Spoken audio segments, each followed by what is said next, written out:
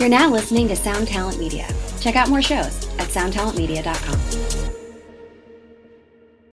Find a fresh take on a fall getaway to Wilmington, North Carolina and beaches. Enjoy hiking trails in a state park, fresh seafood with a side of live music, and fall festivals galore. Then live it up along the Riverwalk in Wilmington's historic downtown. With 3 island beaches, Carolina, Curie, and Wrightsville, and a vibrant downtown, you get the best of the Carolina coast all in one place. Plan your fall getaway at WilmingtonandBeachesVacation.com.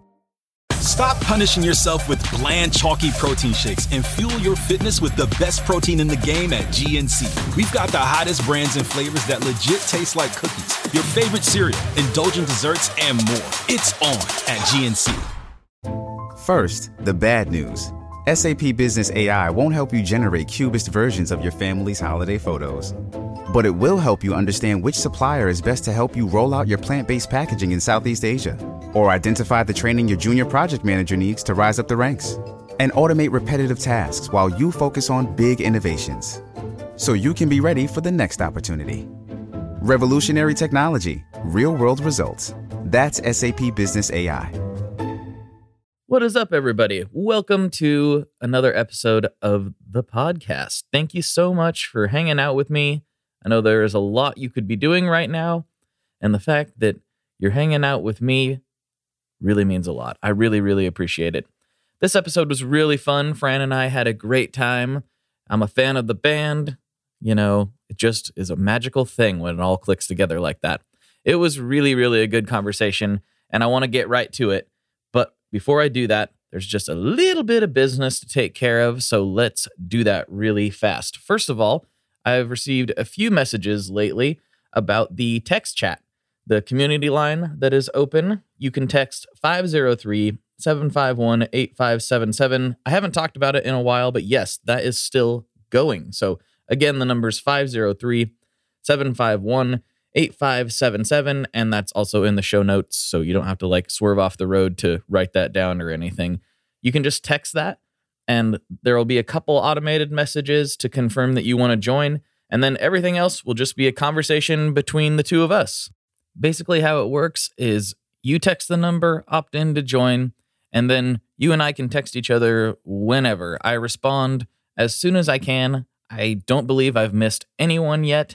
It's a lot to keep up with, but it's also a lot of fun. You can send me things, and what usually happens is I'll send a message out to everyone, the same thing, like, hey, check out this link, or hey, check out this whatever. Usually it's pertaining to music in some way, but sometimes it's random. It's really random. It's a way to open a line of communication that I wouldn't otherwise have on the normal socials. And you can opt out at any time by texting stop. It's not a big deal. But yeah, it's really fun. There are a lot of people on there, and I've made some really good connections with a lot of the listeners. So that is a lot of fun.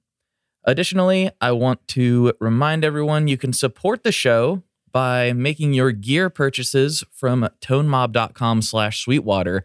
Those links have been a little bit funny lately, but I fixed them. I found something on my website that was not quite right, and it was causing some folks to go to those links and it would say, hey, there's nothing here, but I fixed it.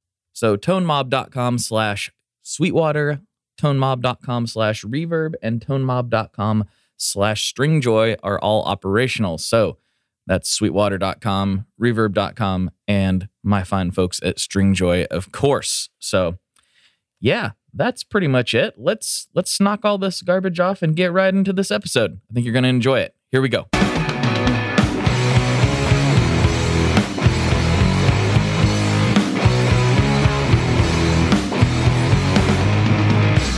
Hello, everyone. Welcome to another episode of the Tone Mob Podcast, the show about guitar stuff, occasionally, sometimes. I'm your host, Blake Weiland, and with me today, I have Francesco Artusato from, well, lots of things, actually. A couple of things. How's it going? Couple things. Good. You know, just trying to keep my head on straight. How about yourself? Yeah, kind of same here. Gotcha. Well, you're primarily here to talk about the light the torch stuff, but just in case my audience isn't as familiar with you as they should be, maybe we could start with your musical backstory. I know that's long and storied, but we could start when you started playing guitar and how we ended up talking today. Yeah, sure. Yeah, so I'm one of those people who started playing guitar kind of late. I was 19, and it kind of happened by accident. I was, at that time, I was really into martial arts, and I was training a lot. I injured myself. I had like an issue with my right foot, and basically I was told that, for 6 months, I wasn't going to be able to do any of that.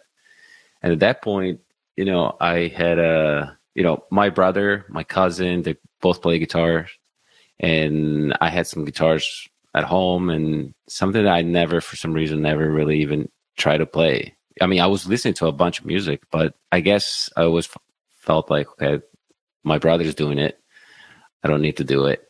And then in that occasion, I started playing, and then literally was a week later, I was already talking about, this is what I'm going to do. This is what I'm going to be focused on. And I started looking for, I actually heard about Berklee College of Music from a friend of my brother. And then I did my research, and kind of right away, it's like, okay, that's going to be my goal. I'm going to go there and study there. And then meanwhile, my family was just like, what? You're 19. What are you talking about? It's like, oh yeah, I'm going to move to the States. I'm going to do all these things. And yeah, when I think about it, it's like, now that I'm more of an adult, if I think of, if I had my son or my daughter were to tell me something like this, I would freak out a bit. Right.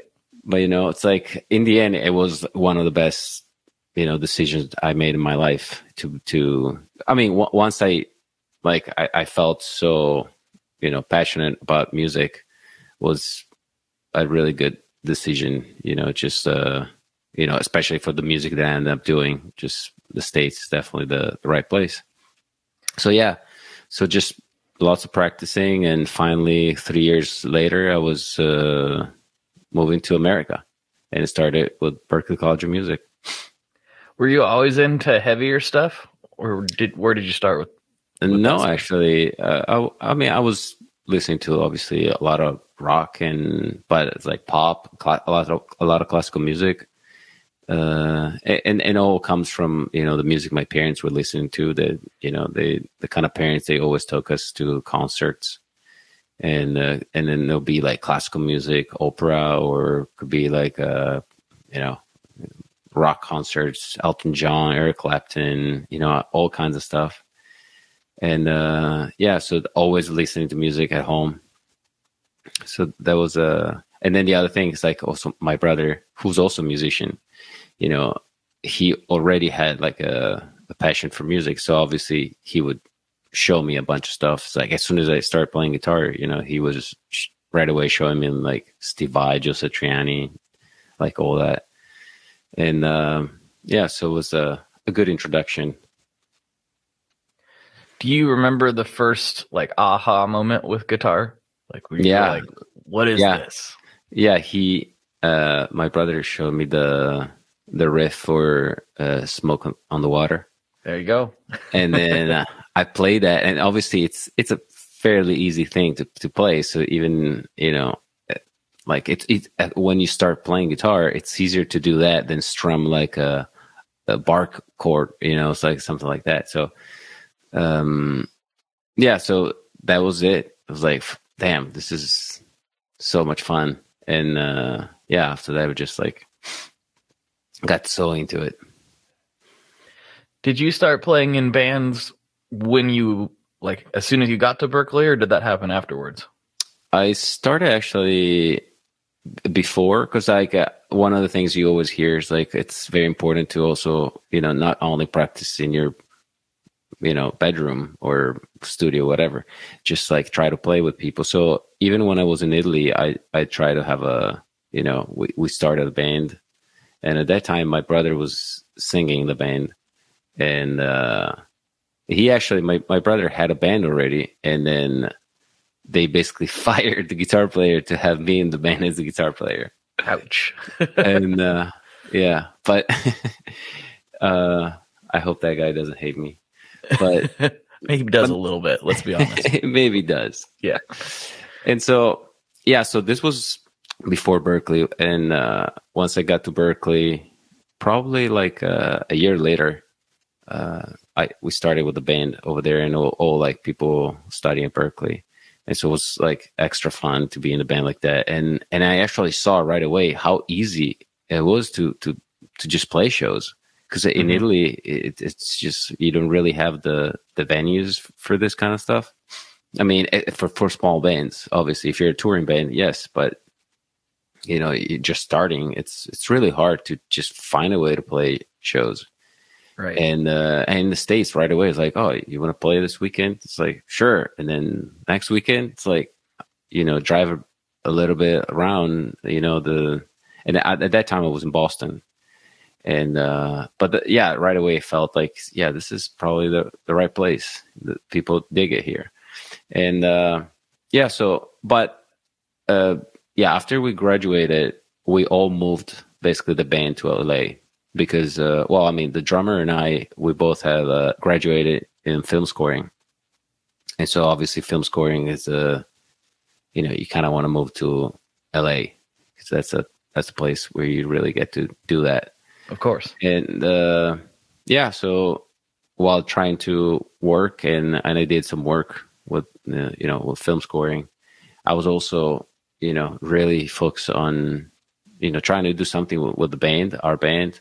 And then once our band, we kind of like everybody started having their own things, and like one guy quit and another guy quit, and so it became a thing. It's like, okay, I really need to focus on doing my things. And I try to play with anybody really. I got to play like gigs where I was on bass in with a hip hop group, stuff like that, just to try to play as much as possible, and then get noticed.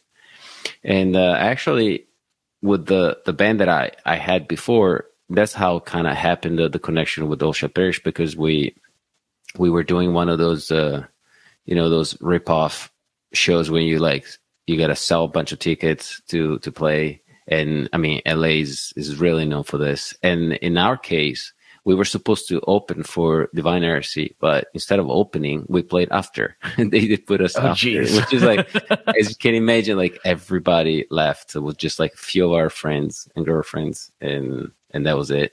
But nonetheless, the tour manager of Divine Heresy saw me play, and after that we talked a little bit, and he told me he was impressed, and so months later, that's when at that time the band was not a thing anymore, but I got a call from All Shall Perish manager asking me if I wanted to audition. And then he knew of me because of that tour manager who had talked about me. Yeah. Yeah. So one of those type of things that happened. And and that same weekend, they flew me to San Francisco to meet the band. And basically they told me it's like in 10 days we're going on tour. And that was it. It's like just learn a bunch of songs and started touring like that. You played with them for quite a while, right? Yeah. That was a few years. And I mean, I don't know if you're familiar with it, but like things just went pretty bad with lawsuits and stuff like that with Old Shall Perish. Oh, I'm not familiar with it. I know the music, but I didn't know the story. So yeah. Gotcha. That sometimes is the way the cookie crumbles. It's unfortunate. But I was able to do one record. I mean, we basically were done with the record number 5, and that's what the lawsuit with the one of the original members basically sued the current band, and basically that was the end of doing anything with that band. Gotcha. Was it weird going from being in a band playing after Divine Heresy to all of a sudden touring with All Shall Perish? Was that like a shock at all? Oh yeah, absolutely. It's like, I mean, it's what you dream that, you hope that one day stuff like this is going to happen. And and then once you start touring, obviously, like at that time, like I did a tour with the band that I had here in LA, but it was one of those tours like we booked it ourselves, and in a small van, and just experiencing for the first time, that kind of stuff. And also those guys at that point were my best friends, because we went to school together and all that. And all of a sudden it's like you go on tour with people you kind of barely know. Right. And you're around them all day long. And then real life touring can be like a real, like a bigger band touring can be more tiring, I think, because of there's just more going on. And like the first tour that we did was Danzig. And then right after we had like a week off or something. And then we started with Summer Slaughter. Summer Slaughter is like, I never experienced something like that. It's like being in the heat, like playing these venues where like 11, 12 bands, and they're all like super heavy bands. Crowd is going nuts. Like some of the most sweaty places ever. Like, right. The venues that literally like you see that condensation coming down the ceiling and just like your face while you're playing. It's just like brutal, but it's part of that also, the type of touring. And so it's like when you're touring with your own, like when I was touring before, that was like, you play like, I don't know, some small bar, and it's just more chill. It's like, whatever. It's like all of a sudden you have like people filming you and all this stuff. It's like, there's a lot more pressure for sure. And so you kind of learn all that, and you need to learn it all pretty fast. And shortly after we went to Europe, that was my first European tour. And, that's the other thing that, it's like again, very different tour in Europe than in the States. And so it's like the first year was just a lot of stuff happening that it's like every tour is like a new adventure. And then you start going to Asia, you start going to places like every time is like different. So, but nonetheless, it's such an intense experience, and, you don't really get bored. Right. There's always something happening, keep you on your toes. Yeah. I was going to bring up the point about there being all of a sudden just a ton of pressure. Do you feel like you're the type of person that really thrives under pressure, or did it provide a point of stress for you? How did you feel about that? I think like at that time, it's one of those things like when you're about to, like when you sense a time like that is about to come, you kind of like fear, I hope it's not going to be too crazy, too intense. But when it happens and you're like, just, it's full of adrenaline, like you're so like just pumped and excited to just see things happening. It's when, I don't know, it's just, you bring like there's a next level of yourself that comes out. Mm-hmm. And I mean, I also have to say like, this used to be, in your 20s, you're full of this. Now, like I like my life to be a little more, in control, a little more relaxed. When like something big is about to happen, it's a lot of adrenaline, a lot of like, you get, you can get a little, you can feel the discomfort sometimes. So right. It's like, it was definitely easier when I was in my 20s. But yeah, nonetheless, those are very important moments, and those most of the times are the moments that you remember the most about. In my case, for example, the music career, the moments where you would have to, I don't know, work extra hard to do certain things. Like for example, that one time with Old Shall Perish, like the fact that they send me the material that I had to show them, like basically film myself, like doing some stuff, and I just right away I worked so hard, and then the same day I already sent everything, and then the morning after they called me, and then it's like, hey, you want to fly to San Francisco, learn a song, and then I had like a day to learn a song and just showed them that I could do it. And then after that, it's like, okay, you have 10 days, and then we go on the road. You have to learn 12 songs. And so it's like, I remember those moments because there's so much pressure and so much adrenaline the whole time. And so I think those moments are needed. And also the moments that elevate you to like a next step of your inner evolution in a way. It has to be like a tremendous feeling of accomplishment too. Once you get through that and you get done playing that, that first show or maybe the last show, I'm not sure which one it would be, and you're like, I did it. That's gotta feel really good. Yeah. Oh, absolutely. And honestly, I realize how those are actually the moments that, like, I don't know, it's like that you enjoy the most in terms of feeling you're getting something back from this.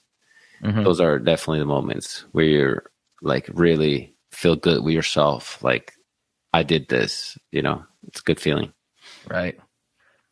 So how did the Light the Torch stuff come about? Well, so tours, probably like 3-4 years after I started touring with All Shall Perish and playing, I started writing demos with the drummer that I met here in LA, still when I was like a struggling musician. And him and I had talked many times about doing some stuff together. And finally, in between tours, I started working on demos with him. And those are actually demos that end up being like what we sent to Howard. And at that time, Howard didn't really know if he was going to do music again. So he kind of had disappeared from everything, And mm-hmm. then we were able to get in touch with him. He got excited with the music. And then a few weeks later, we just met here in LA, started working. And at that time, that's actually the project that became Devil You Know, right? Okay. So that was when we started Devil You Know. And at that time, I was still doing All Shall Perish, so I still had tours and stuff. But that's when things were starting to just be kind of weird. At that time, like the singer, our singer, No Shall Perish, had joined Suicide Silence, so he was going to be touring with them. And then I was potentially getting more busy with Devil You Know, it's like with the record and possibly going on tour. So it kind of like happened at the same time. And then the lawsuit stuff happened. And that was like, okay, now I can just focus only like Devil You Know. And then a few years later, we got in, again, like issues with it's always the drummer. So and then again with the band name and all that stuff. So we decided to just move on, change the name, and basically start a new band because, Light the Torch really does feel like a new band. At least for us, the first record is the first record of Light the Torch. It's not the third record of this band, like, some people think. And that's how Light the Torch started. It's kind of like, more of what we wanted to do, because also with Devil You Know, there was so much of people's interest in what we were going to do. It's like between managers, labels, and the producers, like everybody had something, like they wanted the project to sound like something, right? It's like, oh, it's Howard's big comebacks. Like, it should be like this, it should be like that. We should please the old fans. We should. And then meanwhile, we were like, well, we were trying to do something else. We're trying to do, so I think like, especially with the first record, it was kind of like hard to really find a balance of what we really want to do. And I think like what's good with Light the Torch, when we started fresh, at that point we were basically not even signed, and then we kind of fronted the money and all the expenses to get into the studio and start working on the new songs, and those are songs we were just way happier about than we had been before. And as soon as we showed to again, label and stuff, like then that's when they said, yeah, we want this. But we at that point, we believed in the project, label, no label, and even like managers or no managers, was just like, this is what we want to do now. And then we don't want people involved, telling us, hey, this should sound like this should sound like that. And I think like we kind of established with that record this type of environment. So even with the second record, everybody involved in the team, they know basically we do our thing, and then after we're done, they get to hear the music. They get to, it's a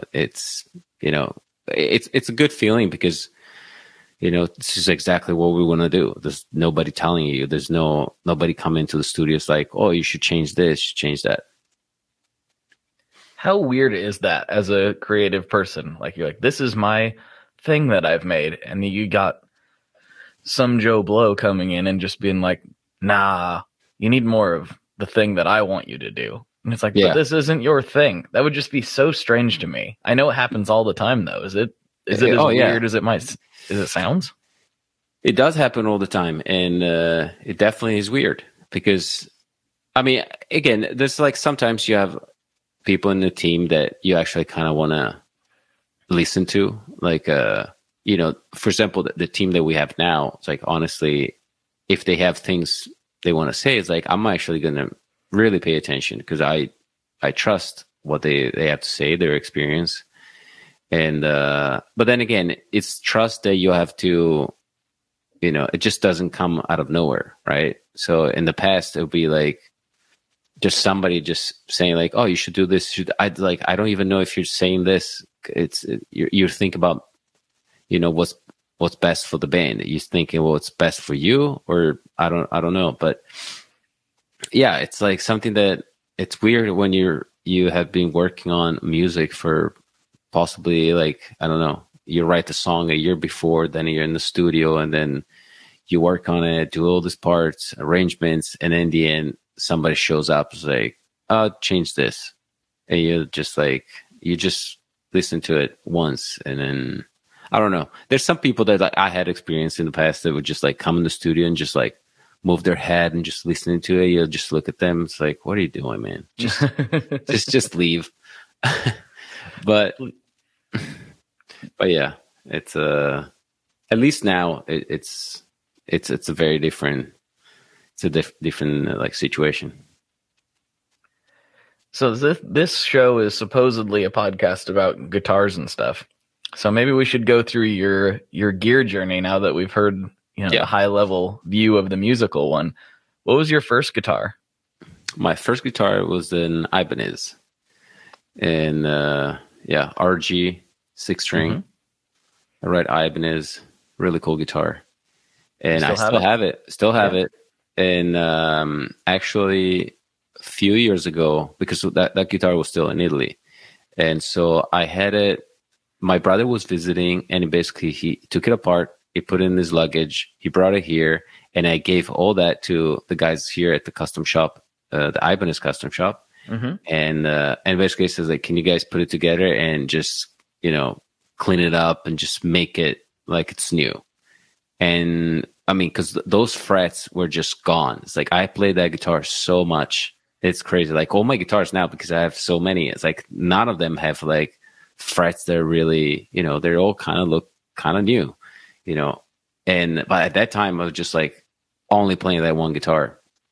And so, yeah, I asked to just, just basically like do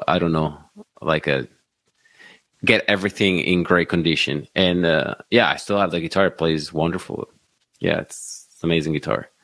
So that was first guitar. Then after that, I had a few years where I wanted to try different things. Also, when I went to Berkeley, being that Berkeley, it's mostly like you're doing, jazz and that kind of stuff. You don't really like, at least when I went, there were not many classes where you just go and shred, right?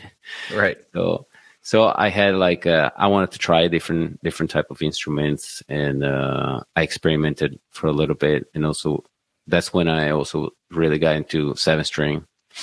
And we were also playing with that band that I had. It was called Hiss of Atrocities. That was the name of the band. We were playing 7-string guitars. So at that time, I had it was a Schecter 7-string guitar. And and after that, it's basically, play a few of those guitars. And when the Ultra Parish gig happened, the good people at Ibanez said, like, yeah, if you want to play, if you want to be endorsed, we'll be happy with that. And that's it. It's like been playing only Ibanez guitars for all these years. They're so great and generous, giving me guitars every year, and now it's like building custom guitars for me, and it's awesome. It's really awesome. That's got to be a great feeling. Like, absolutely. It's like, it's one of the other things. It's like when I started playing guitar, and I still have like all the catalogs that would like collect the Ibanez catalogs, and I would just like look at the pictures of these people like playing guitars. It's just like, oh my God, what a dream! And then to be one of those people now, it's awesome. It's so cool. What about the rest of your rig? So, what amps and stuff were you playing back in the day? Yeah, so at one point I was really obsessed with Dream Theater, so everything was Mesa Boogie. And first rock band I ever saw. Dream really? Theater. Yeah. Nice. Yeah, amazing band live for sure. So I had Mesa Boogie for a while. For a little bit, I actually had to sell all that when I was moving to the States. Right. So, and then when I was in the States, I got a PV 6505, and that's the amp that I was using to play live with the band. And I still have that, actually. I still have that amp. That's actually the amp that you see in the music video that we put out, Wilting in the Light. That's the amp. Yeah. Okay, cool. Because at that time, all my Laney rig is in storage in Indiana. That's when we left off, like the tour that we were on last year when the pandemic happened. So we had to fly home, and then we just put everything in our storage there. So I have a few Laney amps, and they're all there. But anyway, so after Mesa Boogie was a PV, and then through Ultra Parish, they had a deal with Angle. So because of that, I started playing Angle also. And it was when I was doing like a clinic tour for Ibanez in Asia for a few weeks. And I met one of the main guys at Laney, and he was there in Beijing. We were doing kind of like I forget the name. It's like something Expo, whatever. It's basically like a NAMM, but they do in Beijing. Okay. So I met him, and at that time, actually, after Angle through Ultra Parish, we started having to deal with Mesa Boogie. So we were playing Mesa Boogie again. And then when I was doing this clinic tour in Asia, it was super hard to get Mesa Boogie amps, because like you're playing in you're playing Taiwan, you're playing like in the middle of China, you go into India, you go to like certain places where like they just didn't have the distribution. So I couldn't have like a Mesa Boogie amp. And then when I was in Beijing, the guy from Laney told me, he's like, well, we actually have one of the best distributions in the world. And, with us, it's like anywhere you go, you'll have the amp that you want. And so that's when we started talking. And since then, that's when I started playing Laney, and I've been playing Laney since 2011, so 10 years. Nice. Specifically, what Laneys are you playing? I play the Ironheart. It's the 120. Okay, sweet. Yeah. How about pedals? You like pedals at all?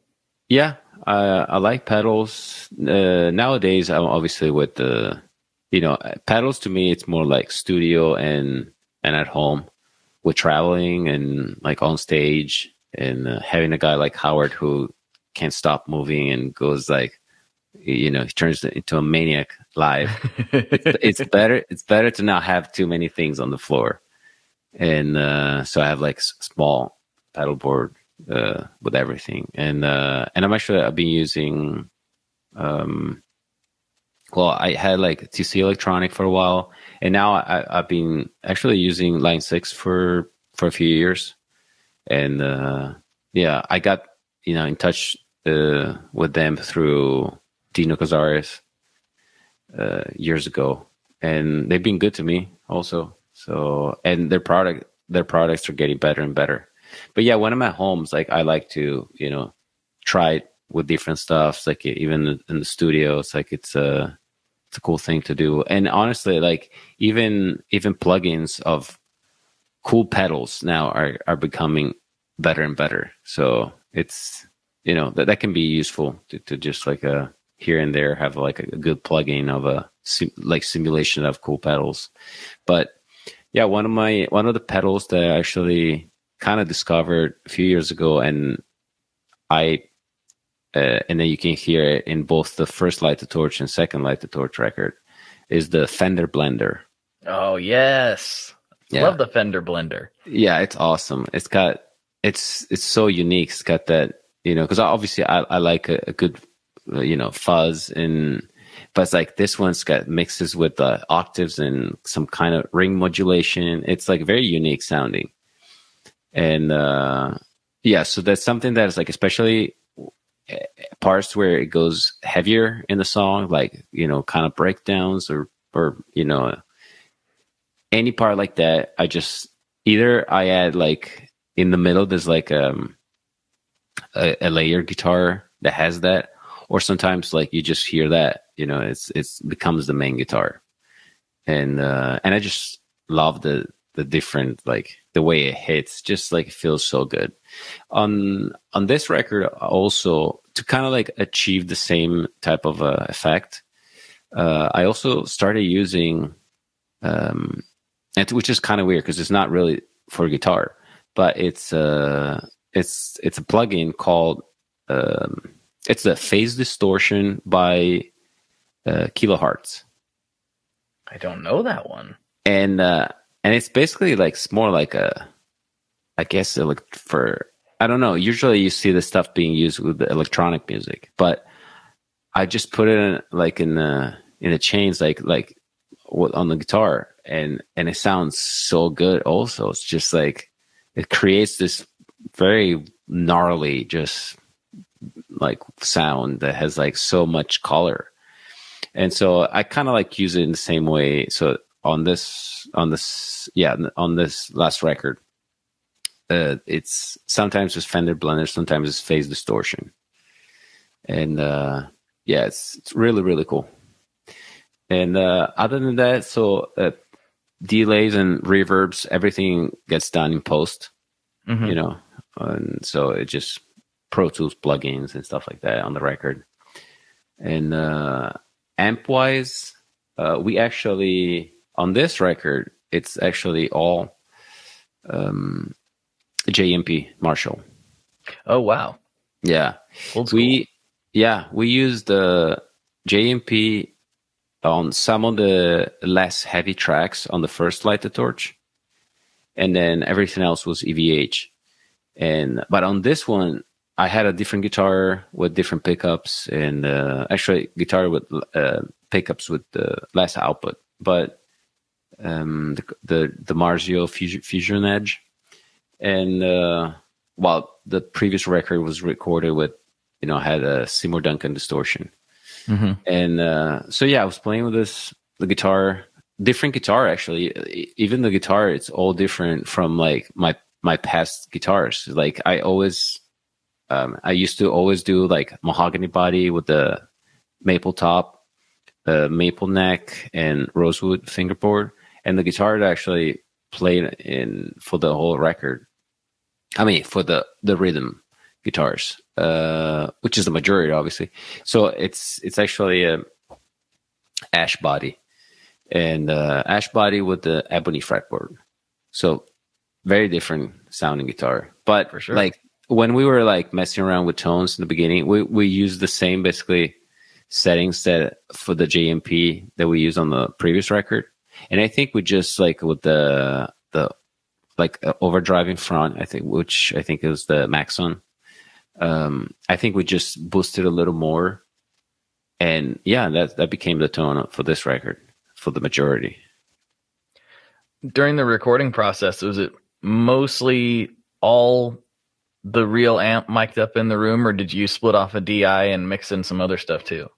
Oh yeah, we always do DI.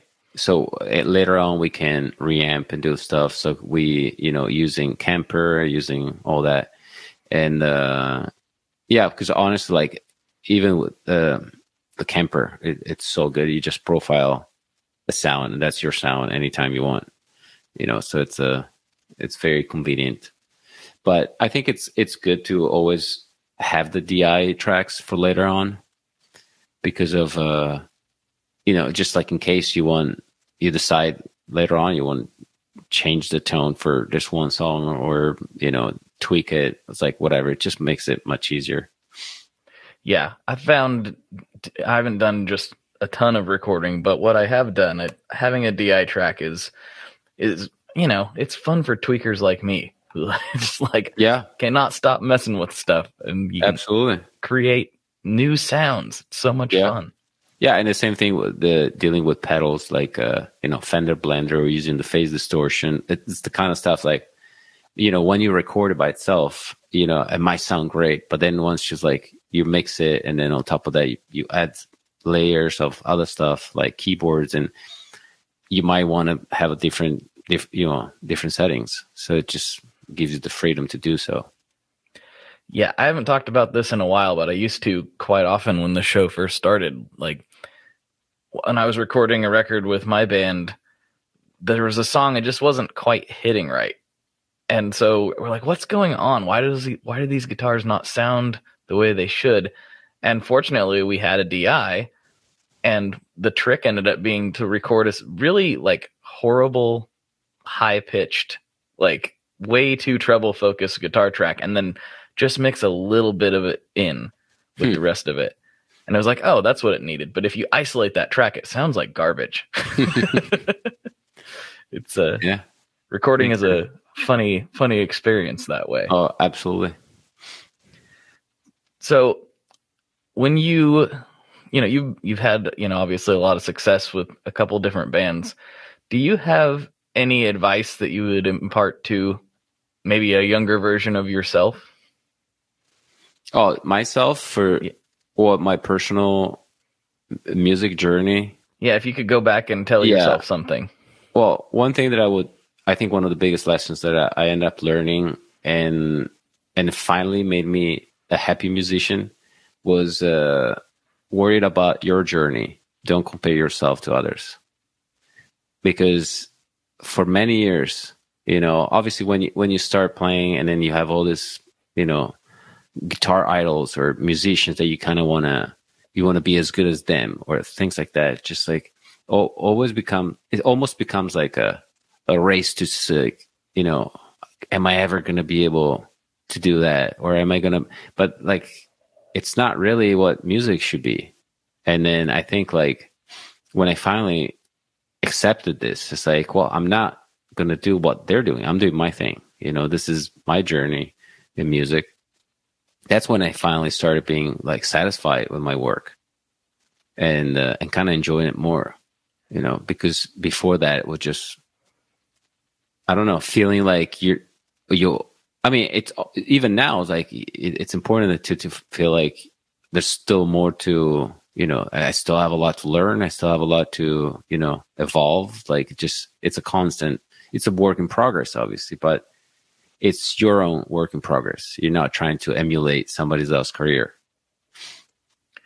I think that's really important. I think that's really important for anybody who's trying to pursue something creative for the way they earn their living, because you can get really caught up in oh man, how many subscribers does this guy have? Oh man, I'm not there. Oh man, they just hit number whatever on this chart. Oh man. And it's pointless.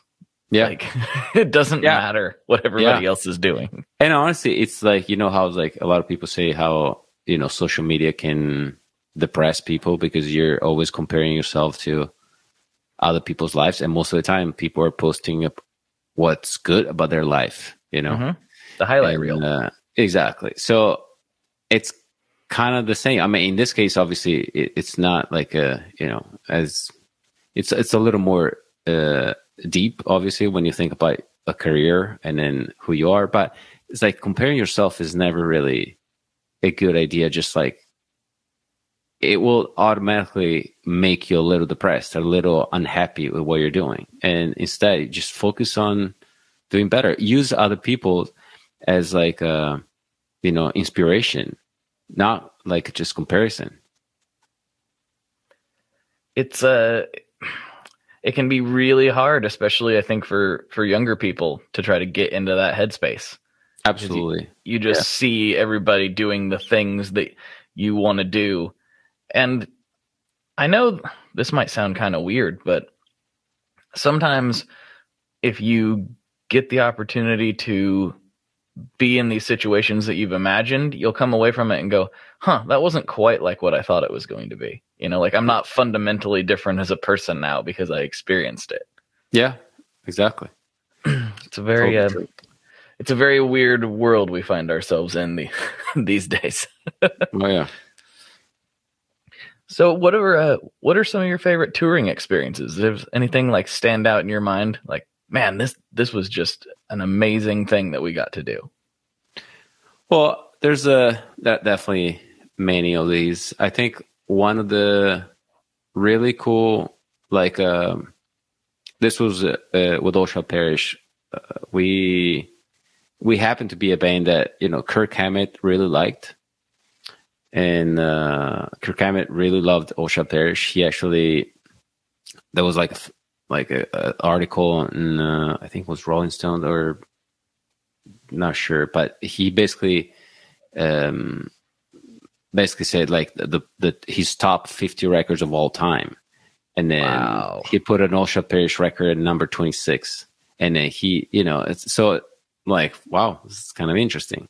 And then when they were doing the Orion Fest, they invited All Shall Perish to play. And, there was like multiple stages and all that, but we were put main stage. And so the main stage was like, ended up being All Shall Perish, Deftones, and Metallica. And obviously, as you can expect, like, Metallica fans are most likely there for Metallica. I mean, Deftones is a huge band, so they might like that. But we all thought it's like, oh man, they're gonna just chant Metallica during our set. It's gonna be brutal, probably, for us to play.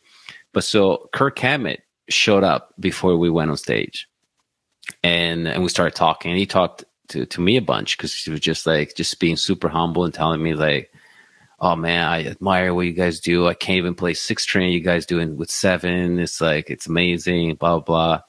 And he's actually, obviously showing that he's a fan of, it's like a certain type of shred. And so we talked a bunch about that stuff. And then he introduced us on stage. And so he actually went on stage and told like the crowd, this is one of my favorite bands. It's from the Bay Area, blah, blah, blah. And so it's like such a good way to go on stage and started the set, and the crowd was just loving it. So that to me really felt like, wow, this is a special moment. I will always remember this. It's like, I can imagine so. Yeah, memories that are just like unique. And so that was like amazing. And that's so many different ones, like crazy adventures. Like when you get to tour in Asia, and there's so many cool things that are always happening. But another one that I think like just more recent, and this was 2 years ago with Light the Torch, we played this festival it was actually not really a festival. It was basically, they were organizing shows on Sundays. This was in Quebec. And so basically like this huge outdoors venue. It's like gigantic. It's like insane place. And I don't remember if it was like 50 or 60,000 people that day. And it was going to be Light the Torch, Killswitch Engage, and Slipknot. And wow. and the show was insane. Just like a sea of people. And the fact that like we have videos and stuff, like it just like us on stage and then the crowd singing our songs, like so loud, or like jumping, clapping hands and things like that. It's like, and then when we finished playing, they started doing the whole crowd started doing the whole like, soccer stadium chant. And I was like, amazing. It's like, those are moments that you're like, and you know what's crazy? Like moments like this, it always feels like they're so surreal while they're happening that you almost like enter a different state, that you almost like not consciously really fully enjoying it.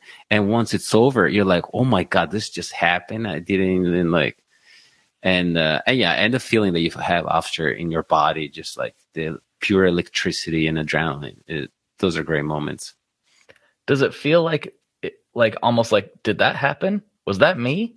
Yeah. Oh yeah, absolutely. Absolutely. It's like, it's so crazy. It's like how, literally you feel like you're in a different zone. It's like, well, it's happening. It's like the whole set, the whole thing. And yeah, it's just very special. Yeah. I can imagine that you'd find yourself in your room, maybe by yourself, maybe brushing your teeth like 4 days later and just be like, wait a minute. Kirk Hammett just introduced us to thousands of people. We just had what? He's like, what has my life become? Yeah. No, yeah. And then, there are moments where, especially after certain tours where things are particularly great, you come back and all of a sudden it's like, oh, I'm not playing in front of a bunch of people today. I'm not, things are, you go to the store and you're just like, oh, just buying groceries now. Just pay the garbage bill. Yeah. It's definitely like, yeah. But honestly, these are all good feelings in a way that, especially because I've done it for years now. So I know it's not making me any more special than the people at the store, just like, this is a job. I'm very lucky to do it and have like certain success. And I'm happy that things are happening, but it doesn't make you more special than other people. So you just get used to it. Exactly. Do you, where do you see yourself in the future? Do you have any big goals in mind, or are you just going to keep on trucking and seeing what happens? Yeah, I think at the moment, things have, with the first Light the Torch record, after we put it out, basically, like the whole time, things kept getting better. It's like, and then there's like, you can see a band like growth in like different ways, like from, the amount of people that are listening to your music, watching your videos, like people at the shows, people buying merchandise and everything, the tour offers that you're getting, the tour guarantees, all that, everything kept going up, right? So it's like, it felt so awesome. It's like to just finally see like all the things that, starting your own band and seeing these things happening. So right now, it's like with this second record, obviously it's not an ideal time with the, in a normal life, we'll be on tour probably already, or like while the first record comes out, while this record comes out, and then probably to the rest of the year. But like, this is not really happening. But at the same time, we have like a very, we feel very good about this record coming out, and we are confident that it's gonna still keep elevating the profile of the band. And to me, this is just been a fun journey to be part of, just being there and then like being part of it and seeing things getting better and getting, I just really enjoy it. And to me, it's just more of this. That's my goal right now, just to keep seeing this and try to make this band as big as we could possibly, make it. I think that's really cool of you. It's just like, we've got the thing that's working. We're going to keep doing it and see what the unfolds in the next leg of the journey. Yeah. So do you guys have any plans to try to tour? I know things are like still really kind of weird and a lot of people are announcing tours, but Yeah. I'm not sure if all of them are going to happen. What are you guys looking at? Yeah, we're looking at possibilities for tours in the fall. Obviously, I think everybody, and even like agencies and booking agencies, like everybody's trying to be very cautious because it's easy to get excited finally. Oh my God, it's like we got vaccines now. Let's just plan things. It's like, well, things might be harder than they look still. And but meanwhile, obviously, we're looking at many different options. And so far, we have 2 festival dates announced in September. And yeah, so it's like obviously the outdoors events are going to just be more manageable. But I don't know still like how a venue tour is going to happen. Like we'll see. But I mean, I honestly, fingers crossed, and I hope so. Like, I hope that this can develop quickly, and we're just all gonna be able to tour again. Yeah, I miss the live music. I miss it a lot. It's the number one thing that I've been missing out on for all this time. Absolutely. Well, cool, man. This is getting close to the end of the podcast. And I have a few classic questions I like to get in to wrap this thing up. But before I do that, I like to give the guests an opportunity to, say whatever they want to say. If you got somebody you want to thank, you got something you want to plug, a particular recipe you want to give out, anything you want to talk about right now, the floor is yours. Let's see. Well, first of all, I would want to say thank you to our team, it's like management, label, like everybody was like pushing to make things happen. It's like this for the first time, like we got to work with a management that really, really feels like they believed in us from day one, and they've done really like an amazing job. And to me, it's like experiencing this from managers for the first time, because like in the past I had pretty bad experiences with certain managers, and yeah, so this obviously like thank you for them to keep pushing. And obviously the guys Howard and Ryan, like to be doing this with me, and the fact that we're all having a great time doing it, it's just mostly like fun. And nice. it's still something that it's like you get older, but you still feel like you're living your, the dreams where you were a teenager, and it's still happening because of you have people like you who are your partners. And that's something that I feel very fortunate, because, you go on tour and then you feel like you talk to all these people and you meet people, and then like sometimes you meet a lot of people that, they never got to do what they wanted to do. They tell you it's like, oh yeah, when I was like 20, I really wanted to do this, but didn't work out. And I know what it means, when you're trying really hard to make something happen and it doesn't happen, it's can be really tough. So I'm so incredibly fortunate and thankful that, for me, it's actually, my career is this, and, being an artist, it's like being an artist and being able to do it, comfortably. It's such a luxury in a way. And, yeah, it's something that I'm never going to be not thankful for. Oh, 100%.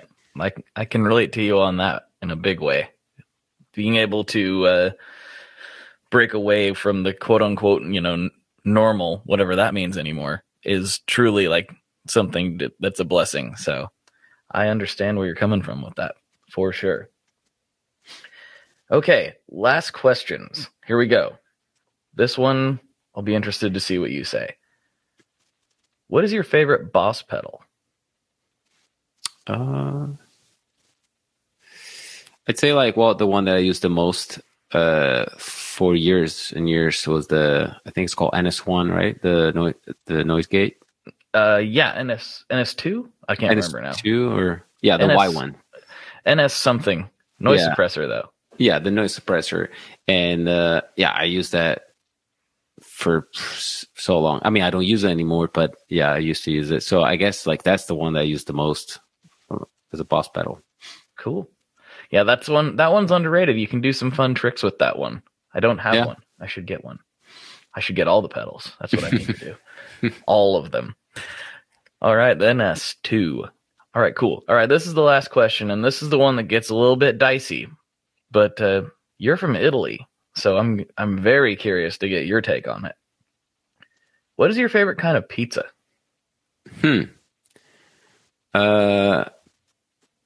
Pizza is like, for me, it's usually like I do it. I don't ask to have like a bunch of stuff on top. To me, it's like, I mean, even the guys who make pizza, they tell you like to taste pizza, you kind of want to get something very simple. So like, I'm going to say in Italian, margherita, or you add just like a little bit of prosciutto on top, San Daniele. Oh, yes. The thing is, I've been vegan since August, so I haven't, I'm actually like planning to travel to Italy soon. And that's going to be a challenge because I'm pretty sure once I get to Italy, I'm going to have a pizza with real mozzarella.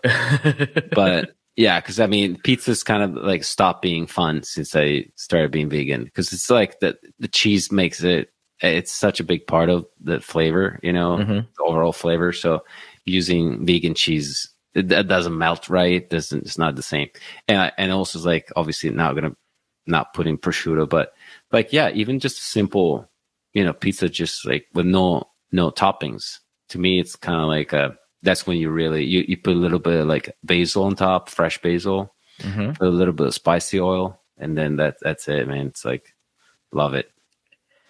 Yeah, I've grown to really appreciate the simpler pies as I've gotten older. When I was a kid, it was like put all the toppings on like a typical American, And as I've gotten older, I'm like, sometimes less is more.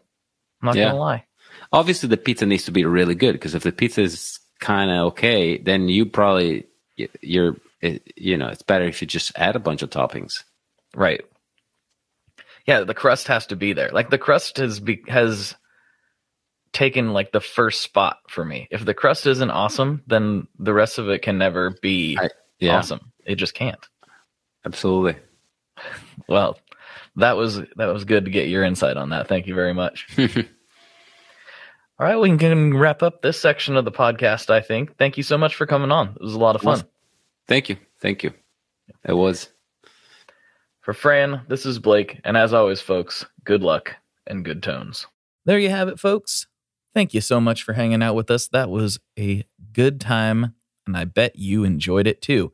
In fact, if you need more, Fran and I talked a little bit more over on Patreon. So if you like this show and you want to see it stick around and have it continue to exist, you can go to patreon.com/tonemob, where for $5 a month, you can get extra episodes beamed to your ears every week, including more with this week's guest.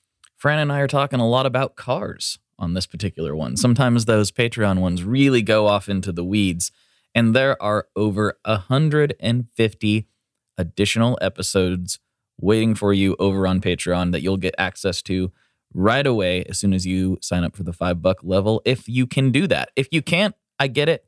Times are weird, but please, please, please, please, please share it with a friend. If you enjoyed this episode or any other episode, please tell your friends about it. Sharing on social media is great, obviously. We love to see that. We as in me, I love to see that. But honestly, a personal recommendation from somebody goes a lot further. Most of the podcasts that I listen to on a regular basis and really enjoy and love, I've discovered through a friend being like, hey, you would really like this show. Definitely check it out. It just goes a lot further and means a lot more. So if you have the ability to do that, I would really, really appreciate you sharing your favorite episode with somebody close to you. That would mean a lot to me. All right, everybody. I think that's good. I will see you on the interwebs. Follow me on Instagram at The Tone Mob. Join me in the Tone Mob Facebook group. Catch some content on YouTube, or go download another episode. There are a lot out there for you. All right. Talk to you next time. Bye-bye. One last thing before we totally sign off here. I just want to remind you that if you do any shopping at Stringjoy, that's Stringjoy guitar strings made in Nashville, that will help me out as well. As I've said for years, I'm heavily involved in that company, and I really do think they're making the best products on the market. So if you would like to try custom strings, go to tonemob.com/stringjoy and check them out today. I seriously love what the team down there is doing. I help them out with all kinds of things, and by you supporting them, you are also supporting me as well. And hey, you need some strings, so why not get some custom strings just for your guitar and playing style? Again, the link for that is tonemob.com/stringjoy, and that will take you right to their website, and you can do all your shopping through there, and that will help everyone involved out. So thank you very much. Talk to you next time. We are brought to you by the wonderful folks at Gun Street Wiring Shop. Yes, Gun Street Wiring Shop. I've talked about them before. I used to say based out of Bend, Oregon, but guess what? Sean moved to my neck of the woods. Sean's in Portland. Sean is awesome and has helped me with a bunch of stuff lately. And if you have wiring needs for your guitar, he can help you too. If you want to get weird with it, he can get weird. If you just need to spruce things up a little bit, there's your guy. He takes all the guesswork out of doing your guitar wiring, and he makes it simple, and his customer service is top-notch, and I can't say enough good things about Gun Street as a company. I really respect Sean and what he's all about, and the product is top-notch. I've got 3 different guitars that now have Gun Street harnesses in them, and I could not be happier. So go to gunstreetwiringshop.com and check them out.